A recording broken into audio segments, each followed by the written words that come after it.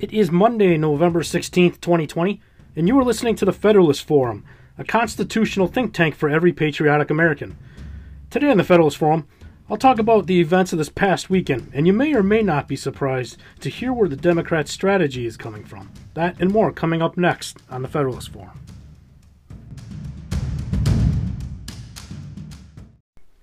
Good evening. Welcome to the Federalist Forum. I'm your host, Tom. Thank you for tuning into the podcast that's become a popular resource for conservative truth and action, the podcast that has become a bigger and bigger threat to liberal groupthink. Hey, I hope everyone has had a good Monday after an amazing rally on Saturday that was unfortunately again followed by complete madness and chaos by the radical left. One of the most disgusting things about that night, and there were many, many that I will get into here in a moment, but one of the most disgusting things was not only the complete passivity to it by Joe Biden and Kamala Harris. I mean, not a word from them, but also the passive support of it by the Democratic Party.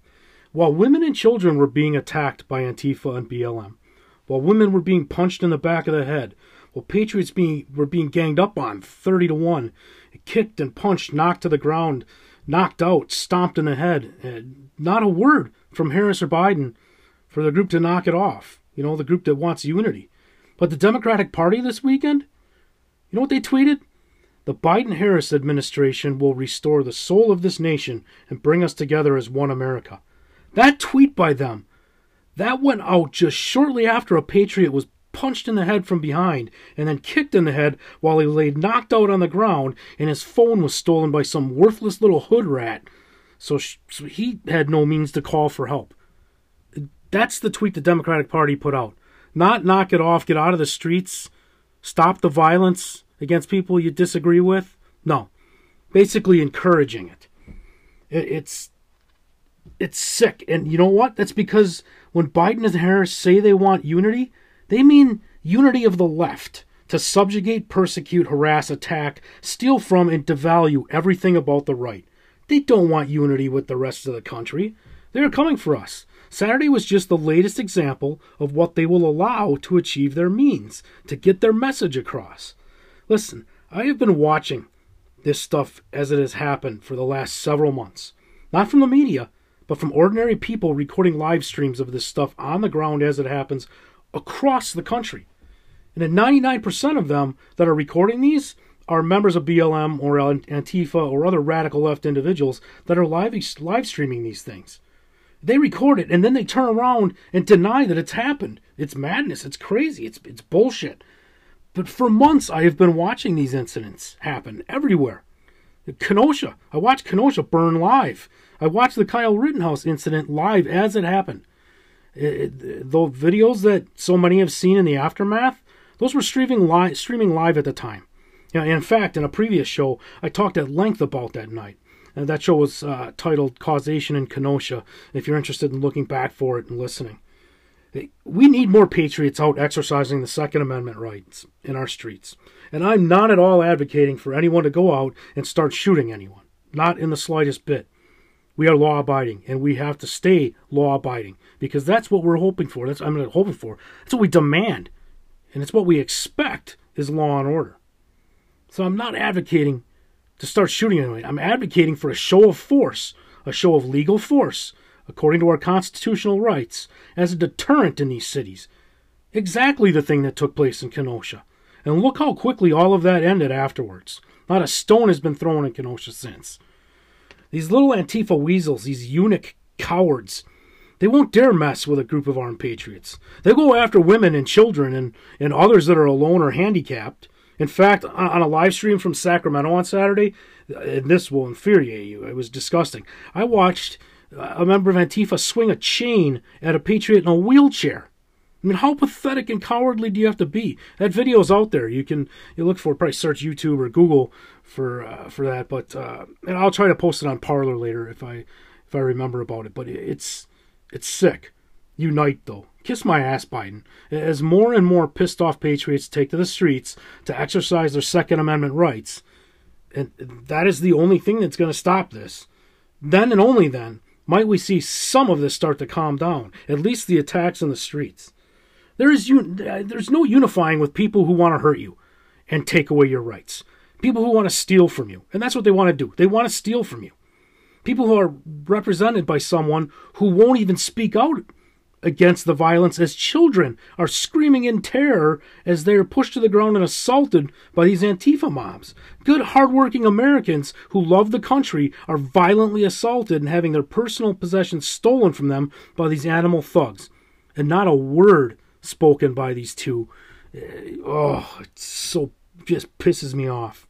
And most of the country is oblivious to all of this because the media doesn't show it. It doesn't fall in line with the narrative and what they can profit on one way or another. And that includes fake news Fox as well. And we've seen 2 American patriots murdered in cold blood by these leftist assholes this year. And let me remind you that the Boston Massacre, where several colonists were murdered in cold blood by trigger-happy loyalists to the belligerent crown, that was the ultimate spark that led to the American Revolution. And we have jobs and families. We don't want to be doing this. We shouldn't have to be doing this. We understand and respect law and the value of life, where the left doesn't.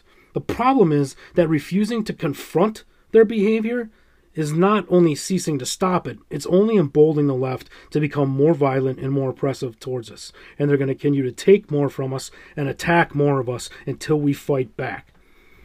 Trust me, we are on the right side of history with this. We are on the side trying to guarantee our children are not enslaved by mob rule. We have a long fight ahead of us. We're at a flashpoint in our history, and not since our Civil War has it been more imperative for introspection. The radically progressive policies and nature of our country over the last decade has accelerated the rate at which our American civilization is in decline. And the attitude of entitled narcissists and willfully ignorant liberals is infecting our communities, our schools, and our governing institutions with a progressive toxicity that may not be able to be reversed without immediate and continued action. We're being attacked. Drug cartels, sex traffickers, ideological terrorists, disease-riddled citizens of third world countries who seem to have enough ambition to want to change our country, but not enough courage to change their own. This cannot continue, and our government must protect us, or we must protect ourselves by exercising our constitutional rights. Arguably, the only thing that can save our republic at this point are the continued convictions of more than 70 million Americans who've had enough of the politically and socially destructive policies of the Democratic Party, and who just don't care about the well-being of America, of our most productive and useful citizens. Because guess what? We are the most productive and useful citizens. These idiots on the left, they serve no value. They serve no purpose. They're leeches. They're violent leeches. They're disgusting. They don't bring any value to us. The continuity, that runs through an otherwise fractured government is the sworn oath to the United States Constitution. And sadly, Democrats are not only failing to uphold their sworn oath, they are working in direct opposition to it. For those of us who swore and honored the oath we took to serve this country, watching radical leftists show so much disrespect for that oath is frustrating and heartbreaking. We live by that oath, even post-service. And we expect that those tasked with deploying us also serve that oath honorably. And we've reached a point in our republic where those who've been elected and sworn an oath to uphold the law are effectively working to break the law and put American citizens in danger. Democrats have shown that Americans are not their top priority. They continue to openly advocate for anarchy in the streets and the dilution of law enforcement. They're openly enabling illegal activity, encouraging and enabling people who are attacking American citizens and not holding those attackers accountable instead punishing those being attacked. It's gross. But yes, aiding and providing comfort to an enemy is considered treason under Article 3, Section 3 of the United States Constitution. And it's past time to hold Democrats accountable for their failure to respect, honor, and uphold their sworn oath to we the people. Without laws, we have no security. Without accountability, we have no sanctuary. And without respectful dedication to their sworn oaths by our congressional representatives, we have no country. Now, I want to read something for you once real quick here. In the big lie, there is always a certain force of credibility, because the broad masses of a nation are always more easily corrupted in the deeper strata of their emotional nature than consciously or voluntarily. And thus, in the primitive simplicity of their minds, they more readily fall victims to the big lie than the small lie, since they themselves often tell small lies in little matters, but would be ashamed to resort to large-scale falsehoods. It would never come into their heads to fabricate colossal untruths, and they would not believe that others could have the impudence to distort the truth so infamously. Even though the facts which prove this to be so may brought clearly to their minds, they still doubt and waver and will continue to think that there may be some other explanation. For the grossly impudent lie always leaves traces behind it, even after it has been nailed down, a fact which is known to all expert liars in this world and to all who conspire together in the art of lying. You know who said that? Adolf Hitler in Mein Kampf, Volume 1, Chapter 10. That is word for word Adolf Hitler, what he said, and it is word for word it describes exactly what the Democrats and their media clowns are doing. Exactly. They want to call us Nazis. It's sickening. There was one Nazi party ever. I get tired of people throwing the word Nazi around. But if there's anybody that's behaving in an ideological manner similar to the behaviors and ideologies of the Nazi party, it's the Democrats. On so many levels. And this last paragraph that I just read you about the big lie from Adolf Hitler is exactly what's playing out. It's disgusting. And that's all I have for today, folks. If you've enjoyed the show, I would be very grateful if you'd take a minute to share it with your friends and family. Subscribe and leave me a review if you would be so kind. Feel free to follow and engage with me on Parler. My handle is @ExposingLibsBS.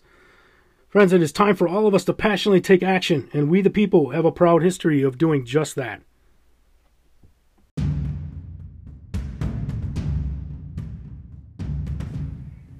You've been listening to the Federalist Forum. Thank you for your listenership and for your patriotism as we fight together to preserve the founding principles of our constitutional republic. Until next time, sapientia est potentia. Wisdom is power.